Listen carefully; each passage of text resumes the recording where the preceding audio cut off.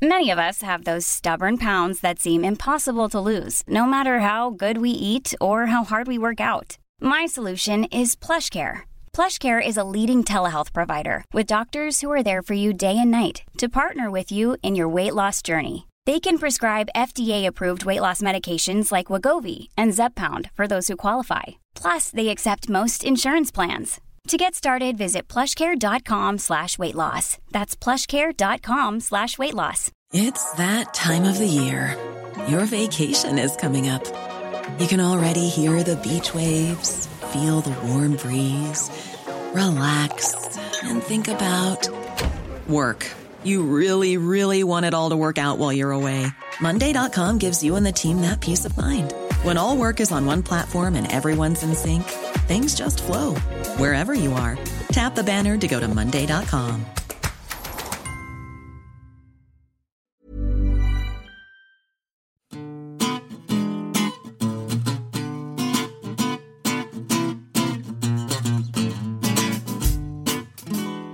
Hello, I'm Helen. Oh, I'm Stephen. And this is a New Statesman special Budget Day podcast.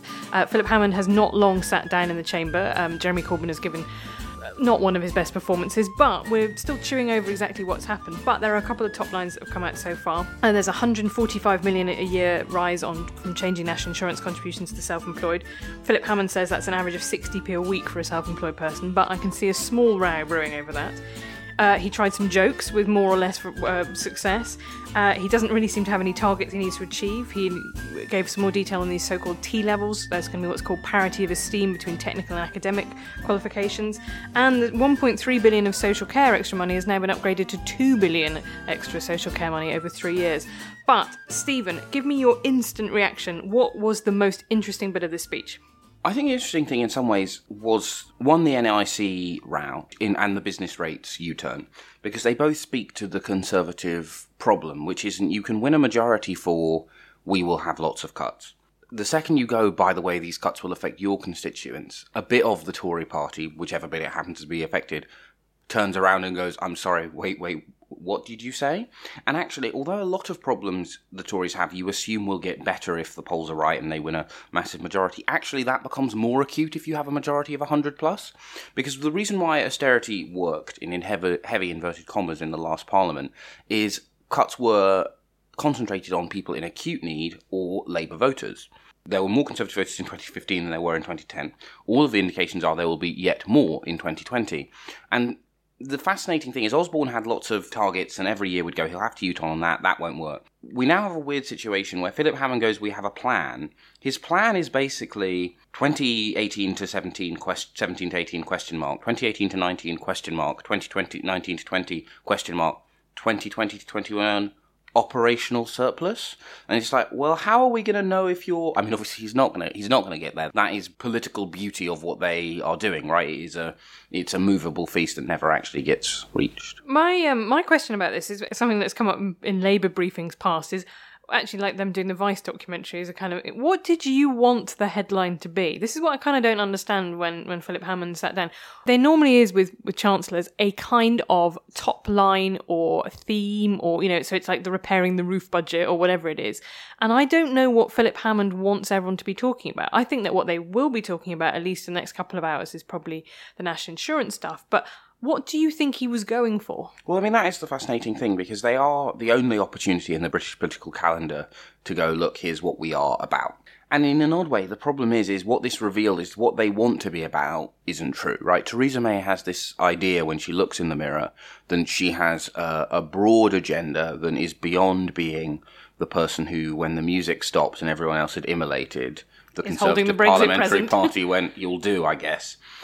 The fascinating thing is the continued tweaks to try and make grammar schools not a disastrous policy idea. And also to try and not make grammar schools called grammar schools, which is, I like the idea now we say we're talking about selective free schools, right? And actually not even all of the new free schools are going to be selective. So it's kind of we're just trying to ease you into the idea of grammars really slowly. Yeah, so the transport thing is a fascinating one. So one of the many cases against grammar schools is that despite this idea that, they help people who are on low incomes, they don't. Your chances of getting into a grammar school are higher if you are affluent and not very bright than if you are not affluent and very bright, right?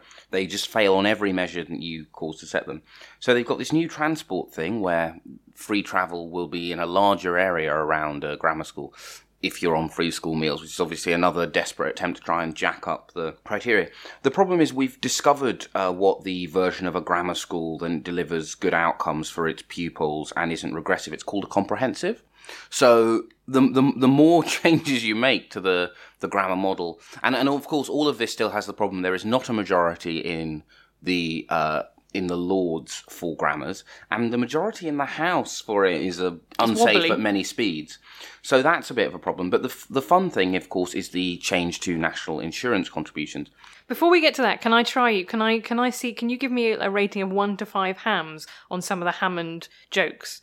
Because I think one of the things that will definitely happen is, because Philip Hammond has a reputation as spreadsheet Phil, this idea that he's extremely boring, he's often referred to as being an accountant, even though he doesn't have any accountancy qualifications. The fact that he told some objectively not great jokes is now being, people are treated as if like this was a kind of live at the Apollo set. So tell me, this is the spreadsheet bit, but bear with me, because I have a reputation to defend. So are we ranking these for jokes? Because it's a bit like, is someone fit, yes or no, on the Westminster axis? Oh, by the way, while I was on holiday in Paris, we actually met Benoit Hamon, and I would like to say my instinct that he is fitter than Emmanuel Macron. I just kissed my fingers, by the way. For the, okay, but give me 1 to 5 hams on the ham rating of Hammond jokes for that. So in terms of a real joke, no hams. In terms of a Westminster joke, 3 hams. Okay, what about this? They don't call it the last Labour government for nothing. In terms of a real joke, 2 hams. In terms of a Westminster joke, 5 Solid hams. 5. I agree with you on that. I think that's 5 out of 5 hams. And how about, this is Hammond on Corbyn, he's so far down the black hole that even Stephen Hawking has disowned him. I mean, again, Stephen Hawking didn't actually visit any black holes. He's not Doctor Who. So I don't even know what the black hole in this joke refers to. Admittedly, it's a joke of... This thing is like, is a joke good if it's the quality that Mark Steele would tell? On that basis, 3 hams in real life. In Westminster basis, 6 billion If hams. there's a new steel hams ratio, then everything is going to be much. But this much is what I mean higher about marked. you've got to have a kind of a baseline. What is 0, right? So am I measuring it against the kind of jokes that Ed Balls would tell, or am I measuring it against the kind of jokes I would voluntarily pay money to see? Because obviously those two scales, it's a bit like going, oh, how hot is my stove? And we're going to measure it on the same scale we measure the sun? They just can't be related to one another? Okay, well, let's move on to something that is definitely not funny. National insurance contributions. So, this in terms of money is actually £145 million. It's obviously a lot if you're, redecorating your conservatory, but in terms of the public finances, is not a huge amount.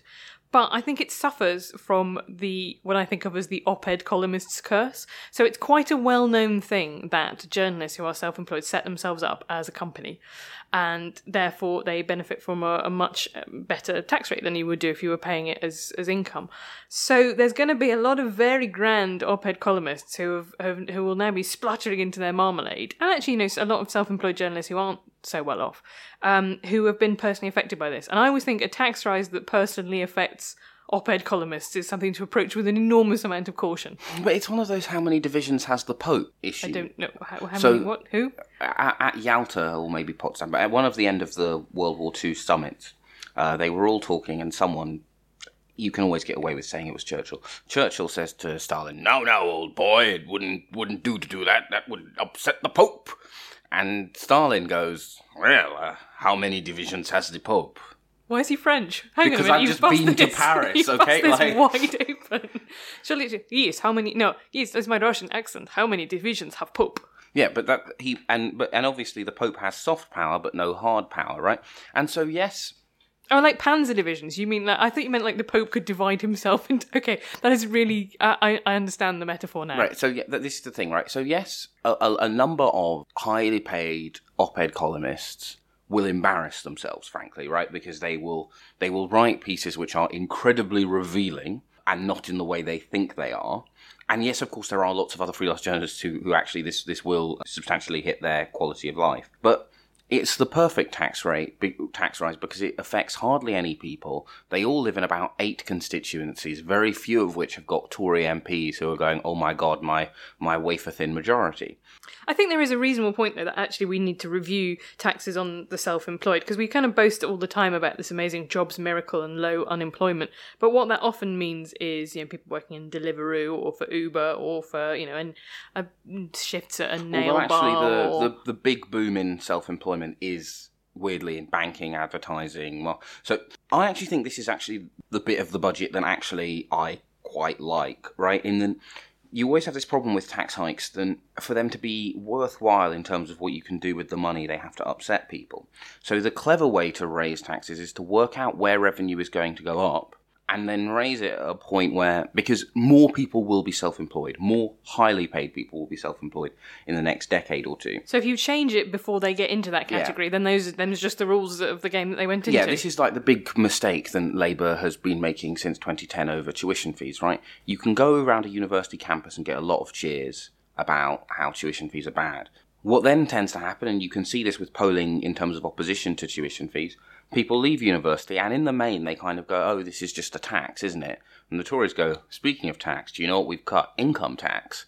And that is a more lucrative lever to pull in terms of bribes, basically. Yeah, all this sort of thing. I can't remember which Tory minister went on the Today programme a couple of years ago and went, we've had to put we've raised the pension age, and actually, that's pensioners are making a big sacrifice here. And you were like, you're raising the pension age in 2030, so actually 30-year-olds or 40-year-olds are making a big sacrifice, guys. But raising taxes that people don't yet know they're going to pay in the future is probably quite a clever way to do it. Although of course the fun thing about that is, I think, and I'm probably wrong because it's minutes after the budget, then so obviously in 2015 they ran on a promise of not raising income tax, national insurance and VAT. So I've looked at this, and there are several mentions. Unequivocally, it says we will not raise national insurance contributions. They now say that it applied only to class 1s, actually, technically. But I don't think this technicality is necessarily going to help them that much, because there are times when it is just referred to as we will not raise national insurance. Also, in terms of the actual national insurance bill that came out of the last financial thing, there was not a distinction between the two. I mean, we're in a slightly weird state where voters don't really like elections. In the main, voters quite like, or at least dislike, Theresa May considerably less than they dislike every other politician in the country. So there's this weird thing. There's a very strong democratic argument for why we ought to have an election. There is no real demand outside of the theoretical case for why we ought to have one. There was a brilliant Onion headline, I think, that Raphael Bear pointed me to, which was Theresa May unwilling to waste Jeremy Corbyn on snap election. And I think that's probably the thing, is like if she went to a snap election now, then she'd have chucked him away. Whereas she's potentially got years more of using, of having an opposition leader. I mean, I watched some of his speech, and it was, again, the problem was it was pre-written in large part. But also, I just don't think he can be nasty to people's faces, which is a kind of a difficulty when you have to stand up opposite side. He just raises the volume, but he doesn't kind of do snark very well. And actually, weirdly, Philip Hammond, it turns out, can do snark quite well. He did some quite sassing of the SNP. I don't know if you saw that bit. And he did lots of kind of human shruggies, actually. That kind of hands up in the air, kind of like, forget about it gesture too. Well, I mean, the thing is about the budget, and this is why I think in some ways it was an odd missed opportunity for the government. It is politics on easy mode for the government, because you get all of the figures, you get a massive run-up, you basically get an hour to stand up and go, look, here's what we're about. And you tell people what to write, and quite a lot of the time they oblige you by writing it. Whereas if you're the opposition, you have to sit there with the same level of preparation. I mean, obviously he hasn't had to run back from Westminster to the podcast catacomb as I have, but it is quite difficult. I didn't stay for Corbyn's speech because I had to get out the second than Hammond was out. But my instinct is that the opposition always loses budget day. What they have lost since, having been very rude about his joke, since Ed Balls stopped being Shadow Chancellor, and not just since Ed Balls, when Chris Leslie left the Shadow Treasury, the lineage of there being someone who had worked in the actual Treasury or in that 1994 Shadow team, who knew how to run the week after the budget very well went. And yeah, there are lots of criticisms that you can make, some fair, some unfair, of how Chris Leslie operated as Shadow Chancellor under Harriet. But he was absolutely right in his first budget briefing to go, tax credits, that is going to be a problem for them. that can't work. People will not accept that.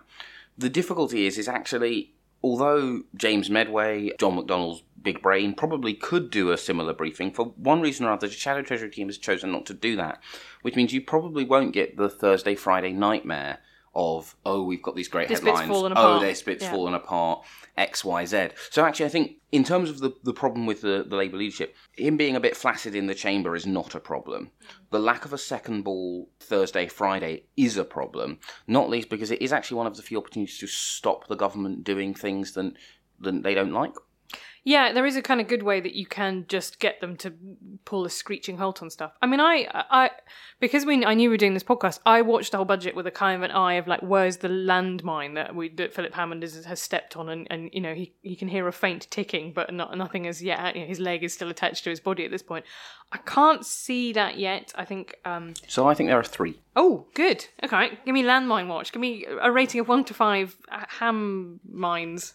The national insurance contributions, yes, it's quite small. Yes, it affects very few people. Tory MPs don't like tax rises. Yep. Right. Number 1. Number 2. Number 2, there has been some money for social care. There has been nowhere near as much money as both it and the NHS need. And it's over 3 years as well. And it's over 3 years. So it's less money than it needs now over 3 years. And, you know, now, as I've kept saying, the government kind of had a get-out-of-jail-free card in that it wasn't a very cold winter, right? But the NHS is in a permanent state of winter conditions, right? That is what the National Audit Author...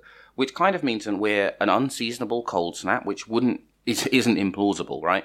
Yeah, it snowed last April. I mean, you know, climate change would be crazy. Or just anything like that from suddenly the NHS, just a bit of it falling over. Third thing is grammars, right? And schools in general, right? So they've put a little bit of money towards capital spending, and there is a problem then basically the number of school repairs since 2010 has fallen off a cliff. So that is a problem. Schools do need more capital expenditure. They also need more day-to-day expenditure because a lot of them are having to lay off staff. And that is a massively toxic combination, right? It's a voter problem, obviously.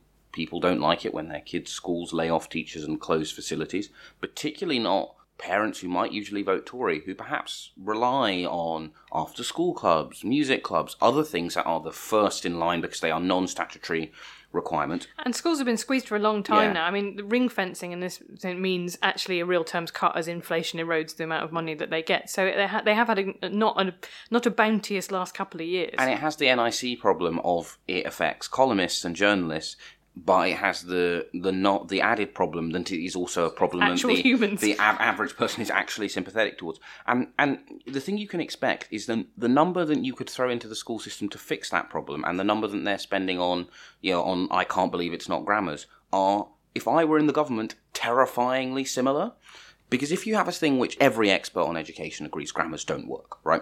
So if you have a very expensive thing that is basically policy making by some bloke in the pub told me this was a good idea, and you have an actual crisis in schools, suddenly the optics of grammars stops being people like Julia Hartley-Brewer going, well, I have this pointless anecdote, and starts being, why is my school closing? Why are you spending the money? And that, I think, is probably the biggest landmark. We've got a great piece on the site today by a London head teacher writing under the pseudonym Jackie Stevens, which is about this idea about, saying, I am worried that if a grammar opens in my area, my school will become a sink school kind of by default. And the story of London schools over the last 20 years, for a huge combination of reasons, has been one of, incredible turnaround and achievement. And actually, one that has meant that the life chances of poor people have been vastly improved.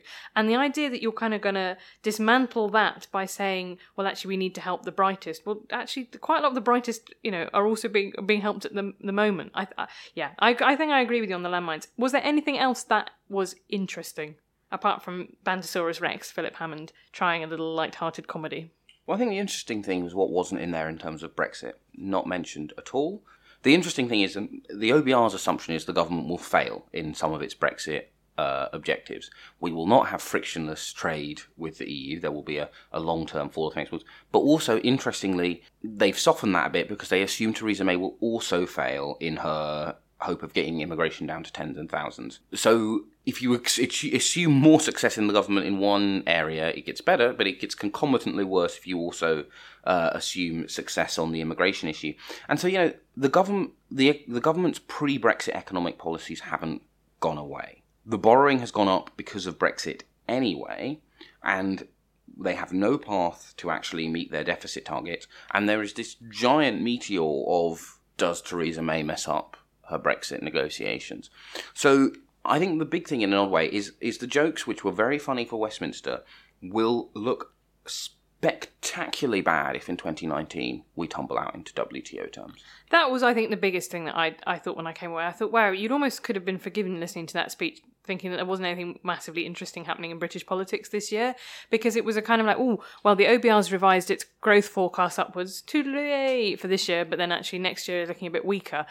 And you just thought, well, and then there was all that briefing, which I know you wrote about, Philip Hammond's got his massive war chest of money, which you're like, what is this putative money coming from? We're still running a deficit. We're still running got a huge amount of debt. Was it 88% debt to GDP ratio? I mean, the kind of thing that, George Osborne in 2010 would have said was was going to see us all die in a ditch. We now kind of accept as the new normal. And yeah, I just think it was a kind of, it might be looked back on and be seen as the kind of the blinkered budget, right? The budget that kind of was the last thing that happened before, you really had to take into account the fact that our economy is going to have to refigure itself in fundamental ways. Tell me, who made the best facial expression in the chamber? I saw Alison McGovern was getting quite energised. Did you see? I saw a cheeky little side-eye from George Osborne during the Nix bit. I sit right up in the side, so I can only see the government benches. There was a bit during the grammar schools where, obviously I'm not a lip reader, but I would be willing to bet all of the money in my pockets, and Osborne was turning to the person next to him and being like, what the fudge is this? Okay, well, do send us your feedback. We're on @StephenKB and @HelenLewis, and we'll be back next week with a regular episode of the podcast. Hey, I'm Ryan Reynolds. At Mint Mobile, we like to do the opposite of what Big Wireless does. They charge you a lot, we charge you a little. So naturally, when they announced they'd be raising their prices due to inflation, we decided to deflate our prices due to not hating you. That's right. We're cutting the price of Mint Unlimited from $30 a month to just $15 a month. Give it a try at mintmobile.com/switch. $45 up front for 3 months plus taxes and fees. Promo rate for new customers for limited time. Unlimited more than 40 gigabytes per month. Slows full terms at mintmobile.com.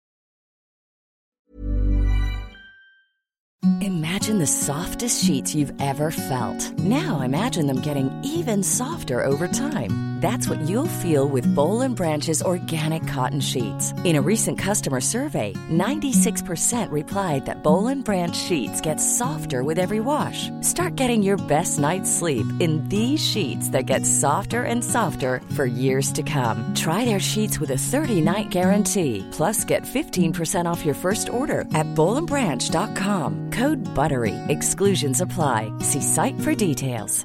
Roundabout Season 2, presented by Nissan, is live now, and we're back to share more stories from the road and the memories made along the way. We're talking rest stops. If we're stopping to get gas, you will be timed. Misguided plans. I grew up in the city, so I have a healthy fear of real extreme darkness. A lot of laughs. Y'all weird, but you were different. And so much more. Listen and subscribe wherever you get your podcasts.